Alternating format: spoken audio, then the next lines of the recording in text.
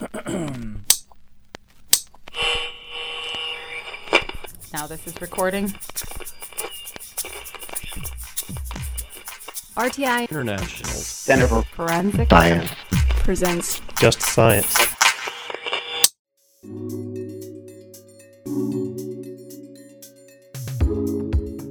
Welcome to Just Science, a podcast for justice professionals and anyone interested in learning more about forensic science, innovative technology, current research, and actionable strategies to improve the criminal justice system. In episode 4, Just Science interviews Paul Reedy, owner of 4th Street Global, a digital forensics and cybersecurity consulting firm, about data stories and the future of digital evidence. Rapidly changing technology can complicate the analysis of digital evidence.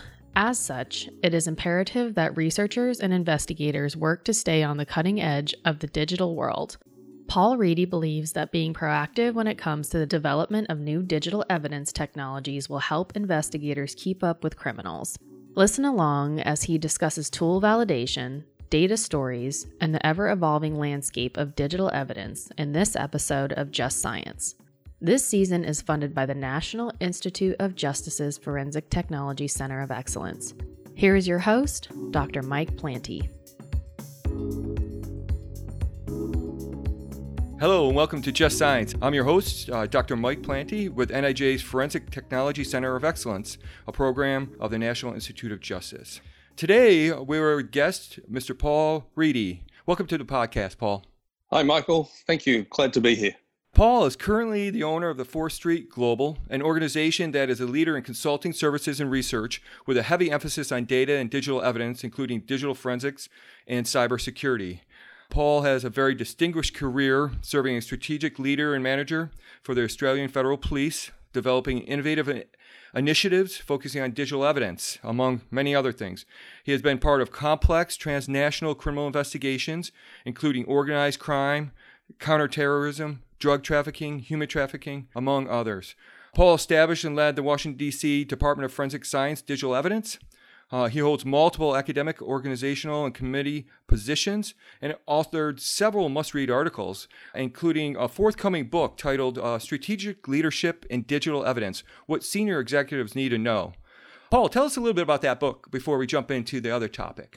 Yeah, the book came about because I had been doing the papers on digital evidence for Interpol for a number of years. We do one every 3 years. While it focused on the most recent research, I didn't think there was a book that was all that accessible for people who were moving into digital evidence from outside.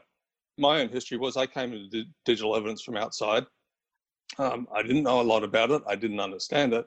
And I thought that they might be helpful for other people who are doing the same thing, want something fairly quick and digestible. They can read through it. It gives them a good place to start from, knowing what resources they'll need, what capabilities they'll need within their people, and touching on some of the cultural issues that one deals with when dealing with digital evidence examiners. Great. It's a timely book given the changing nature of our society today. So today, our focus is on digital evidence. You recently completed and presented findings from your Interpol review of digital evidence. This article was just released in Forensic Science International. Tell us about that effort and the impetus and purpose of those reviews. The purpose of the reviews is that when people are encountering digital evidence, there's a fair bit of research and there's a rapid change in technology that's occurring. And we're all aware of that as consumers. The latest upgrades in our phones, for example, the new services that are available, even social media has changed dramatically. And every 3 years, we try to do an update. We do it for all forensic disciplines, but I found the one for digital evidence is invigorating because the range of technologies that are available is growing enormously, and the complexity of the data that comes from those devices, which I refer to as a data lake. There's a lake of data pertaining to any particular case, and somehow we've got to be able to sort through it. Early days, it was a PC. Basically, that was what digital evidence was, and trying to obtain evidence from a PC. Then phones became involved. Phones now outsell PCs about 6-1. So most of the data is on the phone. But in the last 3 to 6 years, there's been a dramatic change. And there is a fair bit of research now being done in academic institutions in particular, but also by other interested persons who work in agencies who are generating new knowledge about how to acquire digital evidence and how to look at digital evidence in line with these newly emerging technologies. Yeah, when you think about just the nature of how things have changed, 6 billion phones estimated around the world, millions of apps are available right now to download, the Internet of Things. So you're sitting in your home, we can track purchases. We can your Roku television knows what channel you're watching and what room possibly. When you leave the house, your GPS is tracking where you go. When you buy gas, how much you're paying for gas. And of course, anything you buy online is tracked. And social media not only tells you where you are, possibly how you're feeling. And so you stitching together the fabric of an individual in real time and over time, it's just overwhelming the amount of information. And not only that, when we think about crime, it's the globalization of the problem. We're not just talking to our neighbors. We could be talking to somebody completely around the world. I think one of the challenges you've identified in your article was the time frame for responding to crime has shortened, but the complexity of crime has increased. Can you talk a little bit about those demands? Yeah, so the timeframes have shortened in terms of responding.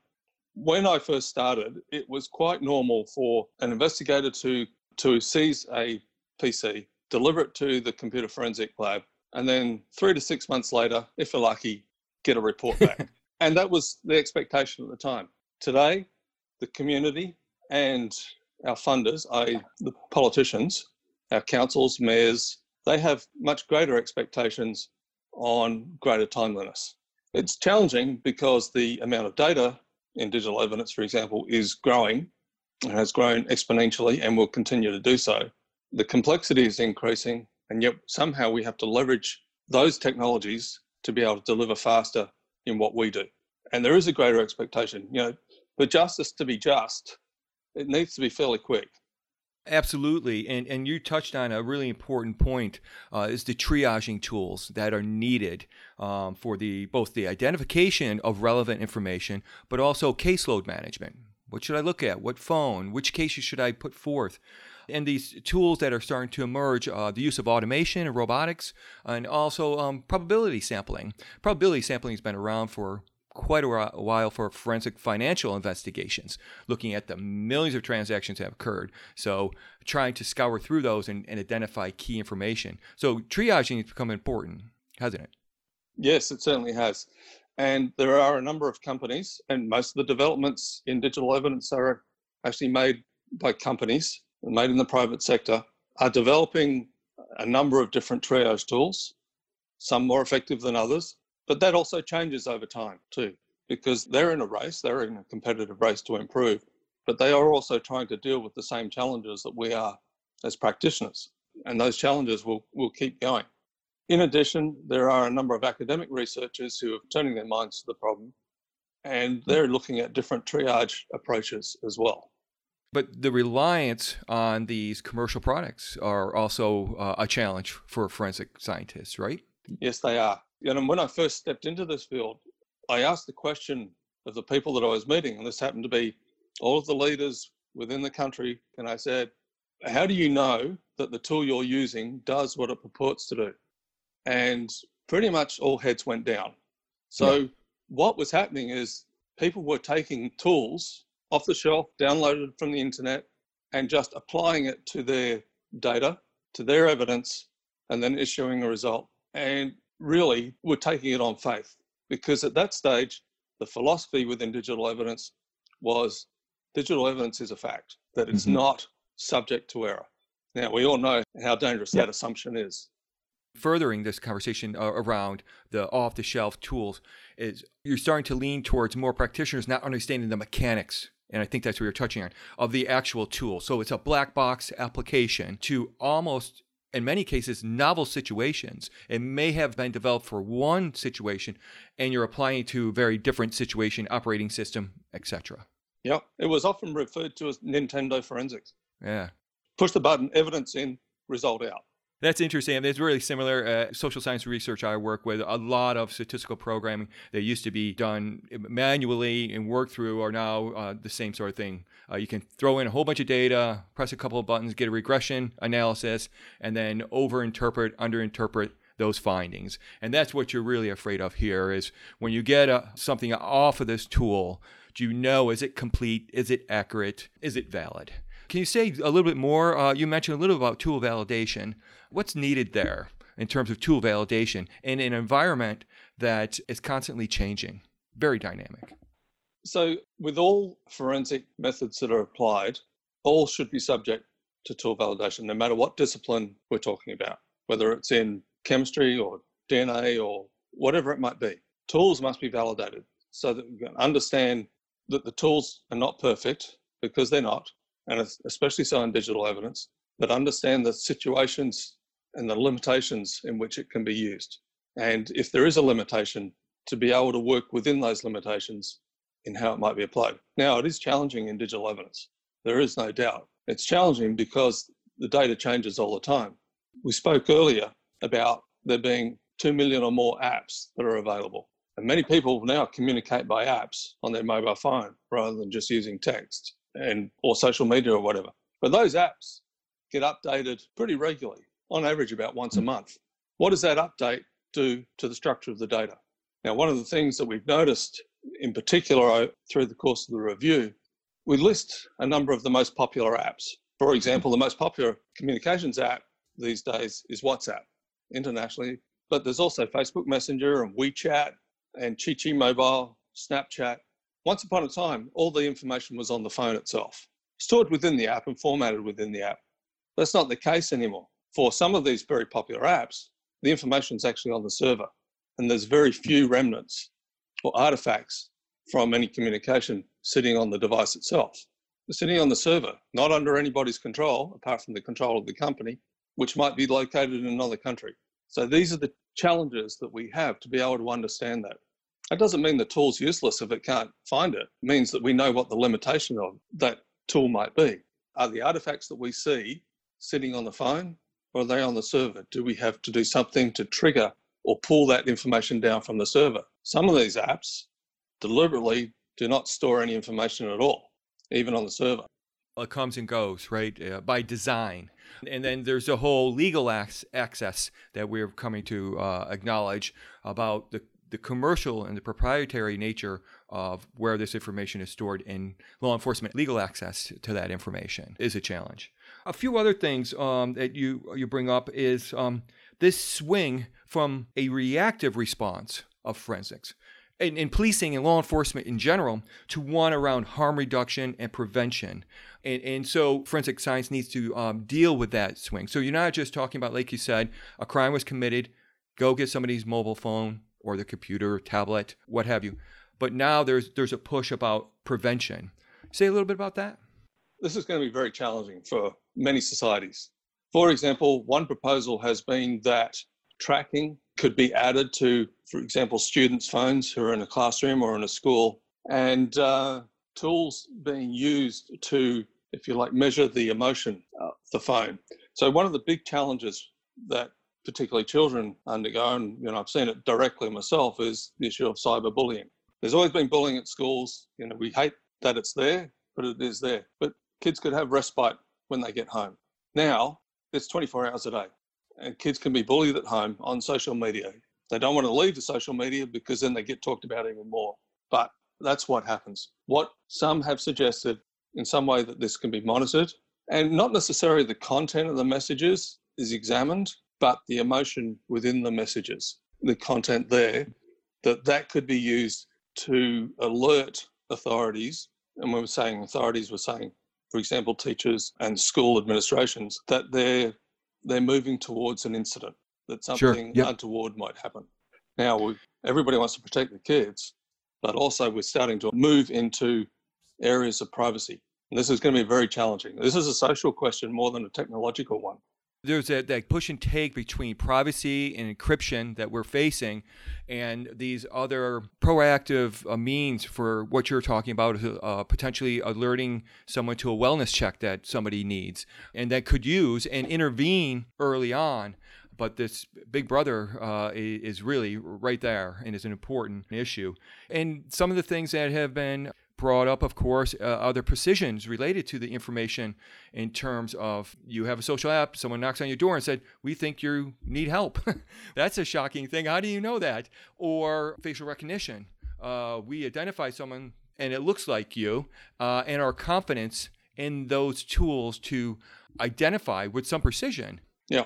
One of the things that makes digital evidence a little bit different than other forensic disciplines that you really identify is criminals are early adopters. If anything, in terms of the maturity of technology, they're a step ahead of us usually. As we've mentioned a couple of times already, there's new technology coming out all the time, and there's new apps, one new app after another. Criminals are very early adopters. We, as in working in law enforcement or in the justice system, we are somewhat beholden to the budget cycle in terms of purchasing, following rules of purchasing, and we're dependent on, in many cases, tool manufacturers to be able to generate a solution. And this is perhaps their biggest challenge. And I know that some of them are taking different methods for doing that, for being able to address those challenges. But criminals are not beholden to those same constraints that you and I hold. If one becomes aware of a new app and say, all right, this is the way we're communicating, downloading it, and we can imagine an encrypted app such as WhatsApp when it first came out would have been very useful. All right, it's encrypted. If it's intercepted, you can't tell what's going on. You can't tell the nature of the communication or the content of what's there, but it'd be very useful. And those types of apps are coming around all the time. There are now a lot of encrypted apps, and some of the companies that put those out are not particularly ethical companies. So they operate as a pass-through. They might have a server in which those messages pass, but they retain no information on that server. Or that they might keep the server in a country that might not be too concerned about retaining copies and making that available to foreign law enforcement. And coupled with that, even if they are ethical, they're going to give their first attention to the company in which the country in which they're hosted, where they operate. They're going to be less concerned about helping foreign law enforcement in anything that they might require. With your Interpol review of the most recent research, you identified a number of emerging trends. Maybe we'll touch on a few of those here. What struck me when I was putting together the last review was it's all about the data. And that's guided my business at 4th Street Global as well. And that's hence we came out with the hashtag data stories. What's the story that data is trying to tell us? So this came from the review. And when we looked back at it, I found this is actually not a new concept. Sir Arthur Conan Doyle had the famous saying, data, data, data, he cried impatiently. I cannot make bricks without clay. That was from the Copper Breeches, Sherlock Holmes in The Adventures of the Copper Breeches in 1892. All right, so this is not new. What's old is new again, right? But it's taking on a different form. So one of the first themes that came through in the paper was that of memory. In the past, memory was useful, but it was a little bit of a niche specialty within digital forensics. I refer to it as a boutique technique for niche functions. But now it's a very important function to the way many devices function and the way that data is manipulated, moved, and generally managed.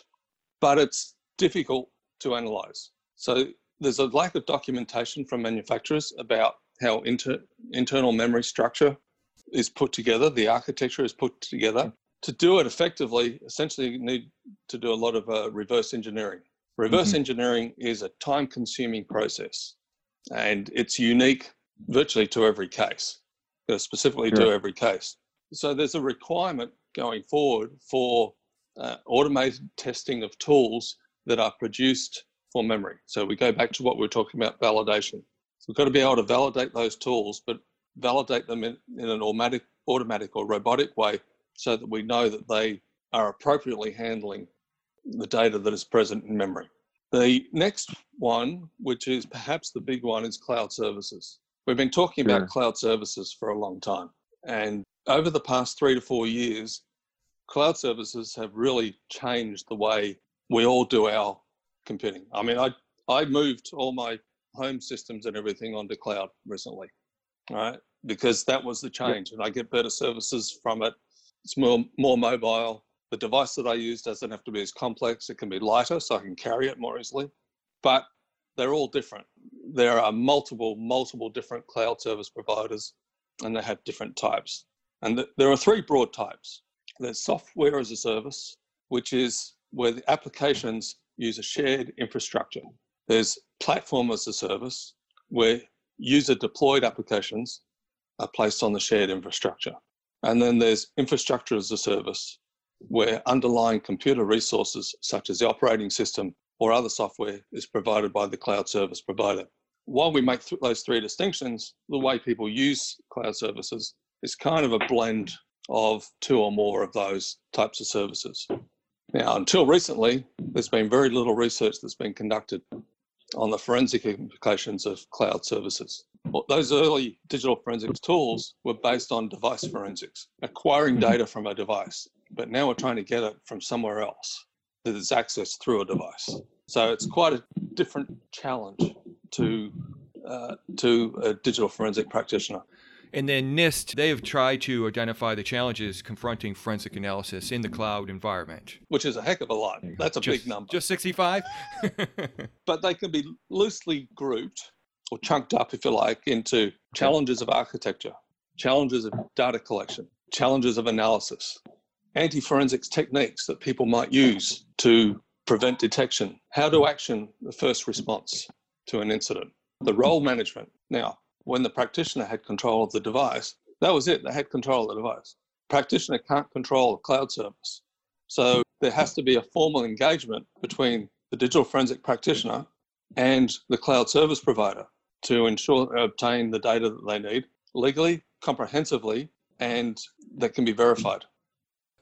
Talk a little bit about that process. Has there a process been evolving? I mean, we hear about it with companies about the formal relationship with law enforcement. But when you talk about role management of the cloud service, I mean, is this just like one-off? Or are there standard templates or processes that are being developed on kind of like a mutual agreement between these companies and practitioners? There are formal agreements between well-developed law enforcement agencies and your common providers.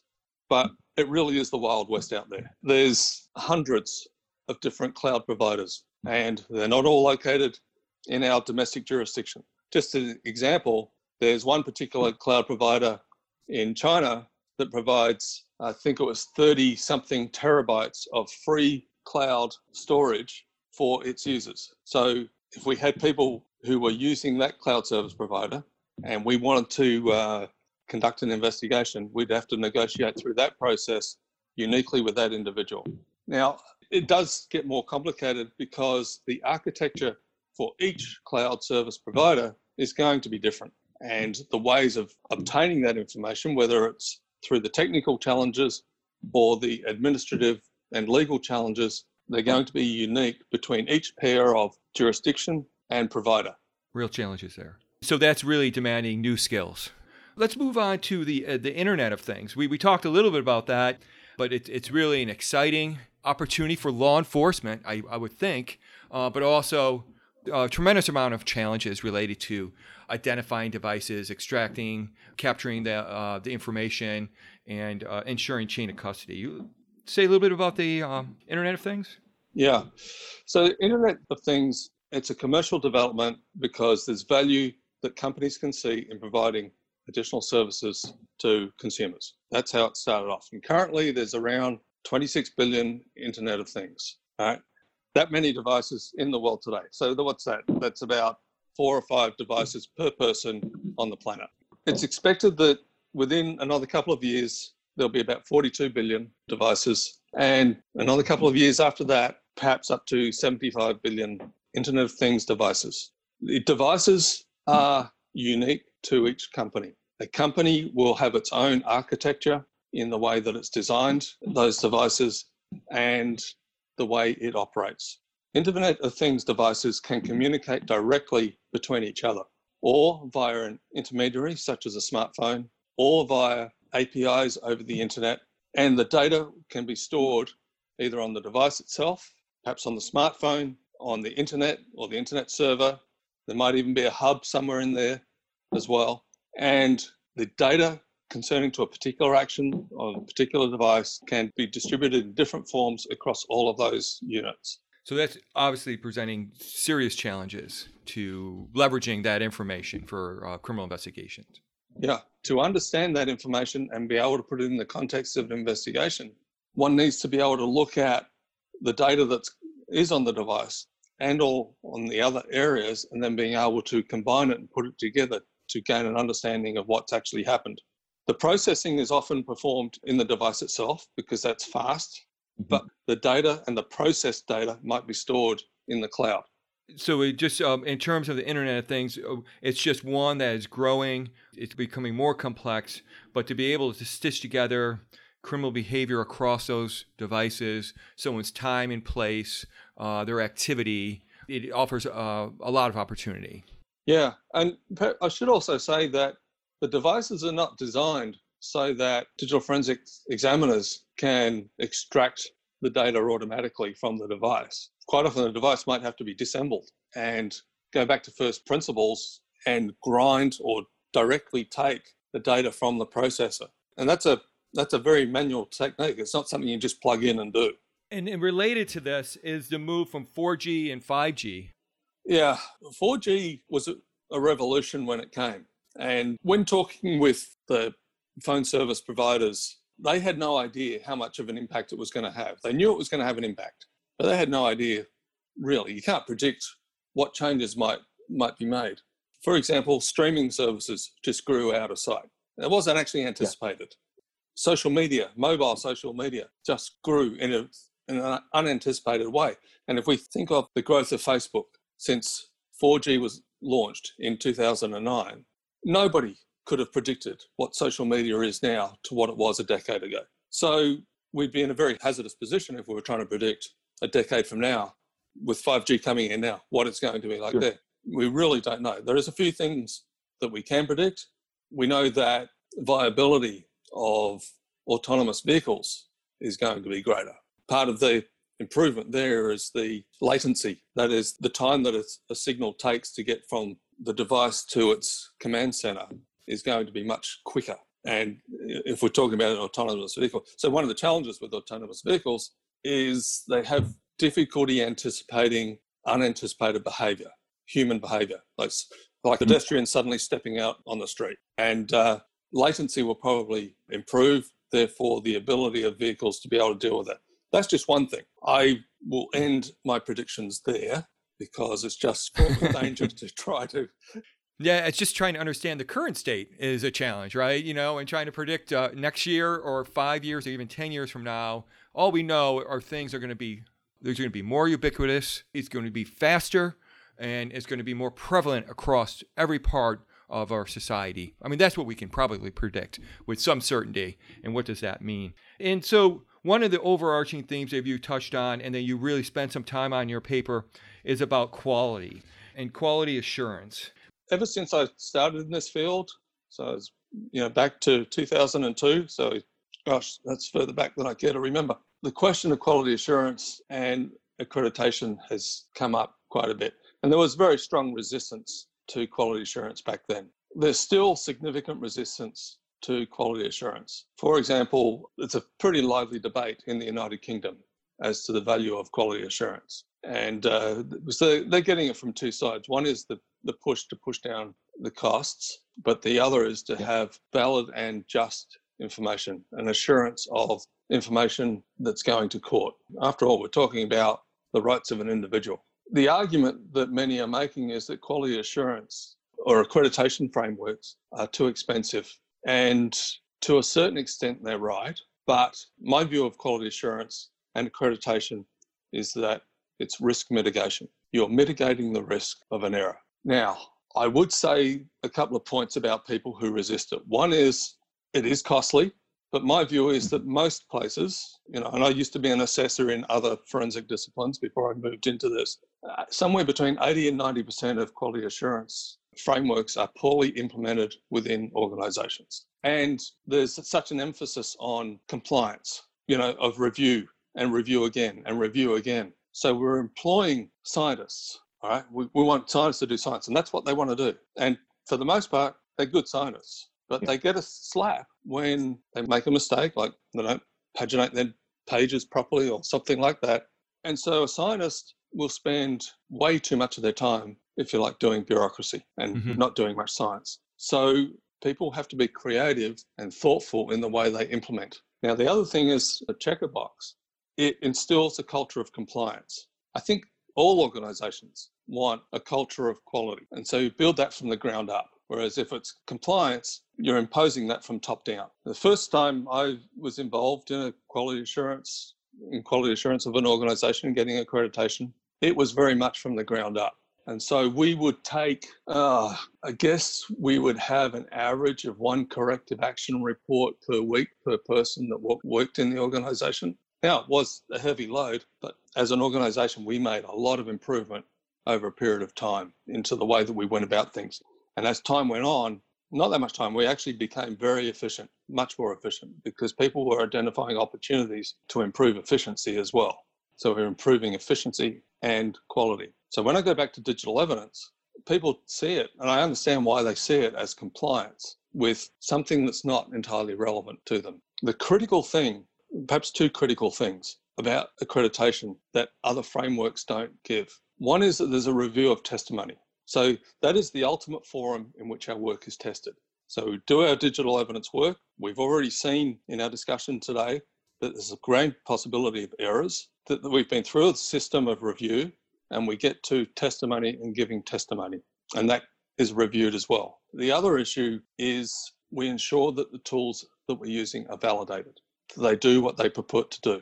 This is something that only accreditation can give you through quality assurance. There are many other frameworks and guidelines, but accreditation is the only one that will give you review and validation. For those of us who've worked in law enforcement, I think almost universally we have an ethical duty to put forward and take steps to understand that what we're putting forward is correct. So the argument that it's up to the defence to work out what's wrong, it's unethical and it's ludicrous. Well, that's a nice segue then. So what does the future hold? Where does this leave us, or the field of digital evidence? I'm more confident now than I was when I first came into it that we're moving in the right direction, because I see a groundswell of people that I interact with pushing forward in terms of putting a stronger framework around it.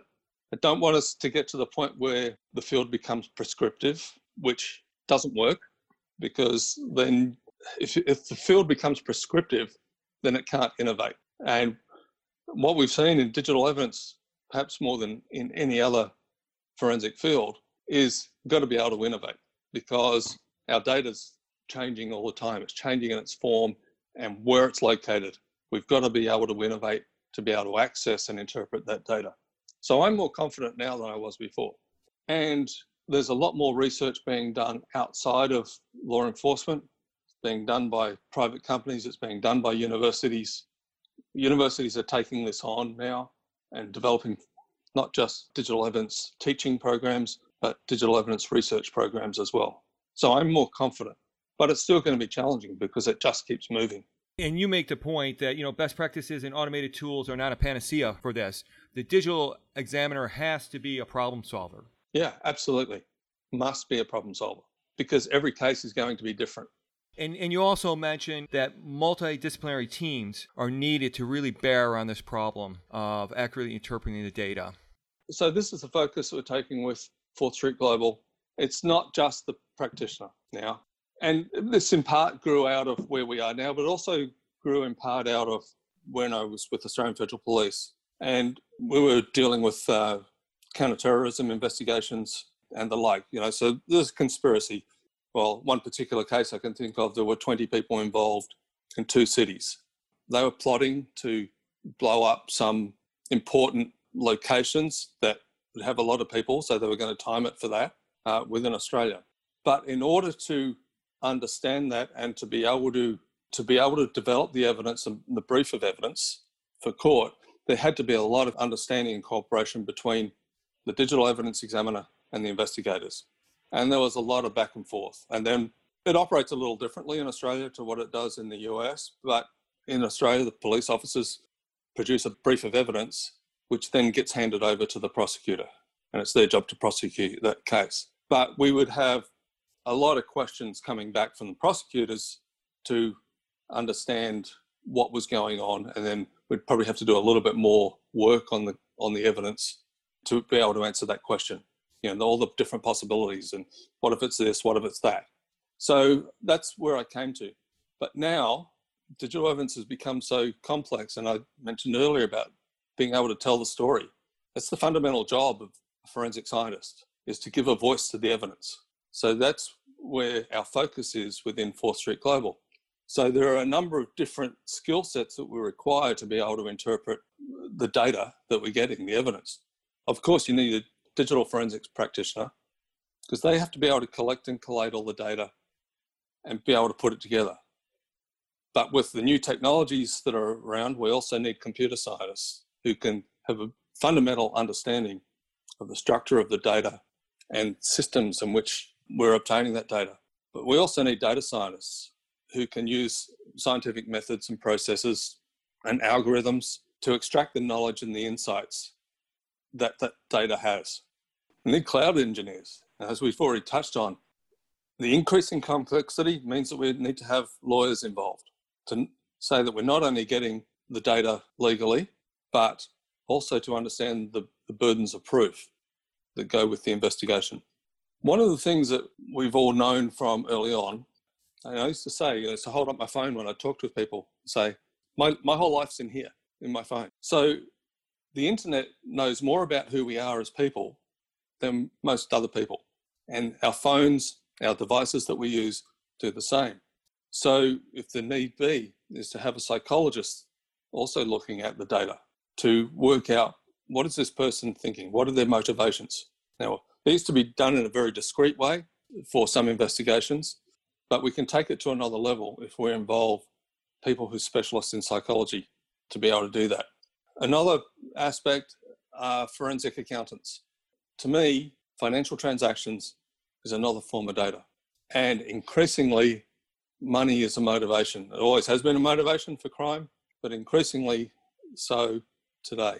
And so to be able to understand the financial transactions, even if it's as background to a given situation. Cybersecurity professionals, because the rightful and authorized access to information and to data or to a system, you really need to be a cybersecurity professional to be able to understand that. And then we have the situations that are unique. So it's always good to have partnerships with researchers and others to look at a specific case or a specific issue in a case to be able to understand that.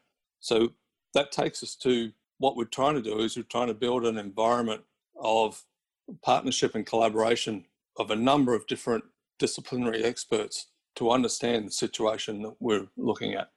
That was a great discussion. And on that note, I'd like to thank our guest today, Mr. Paul Reedy, sitting down with Just Science. Thank you, Paul. All right. Thank you very much, Michael. If you enjoyed today's conversation, be sure to like and follow Just Science on your podcast platform of choice. For more information on today's topic and resources in the field of forensics, visit forensiccoe.org. I'm Mike Planny, and this has been another episode of Just Science. In the next episode, Just Science interviews Matt Rudell from Florida International University about the basics of digital evidence and the curriculum at FIU. Opinions or points of views expressed in this podcast represent a consensus of the authors and do not necessarily represent the official position or policies of its funding.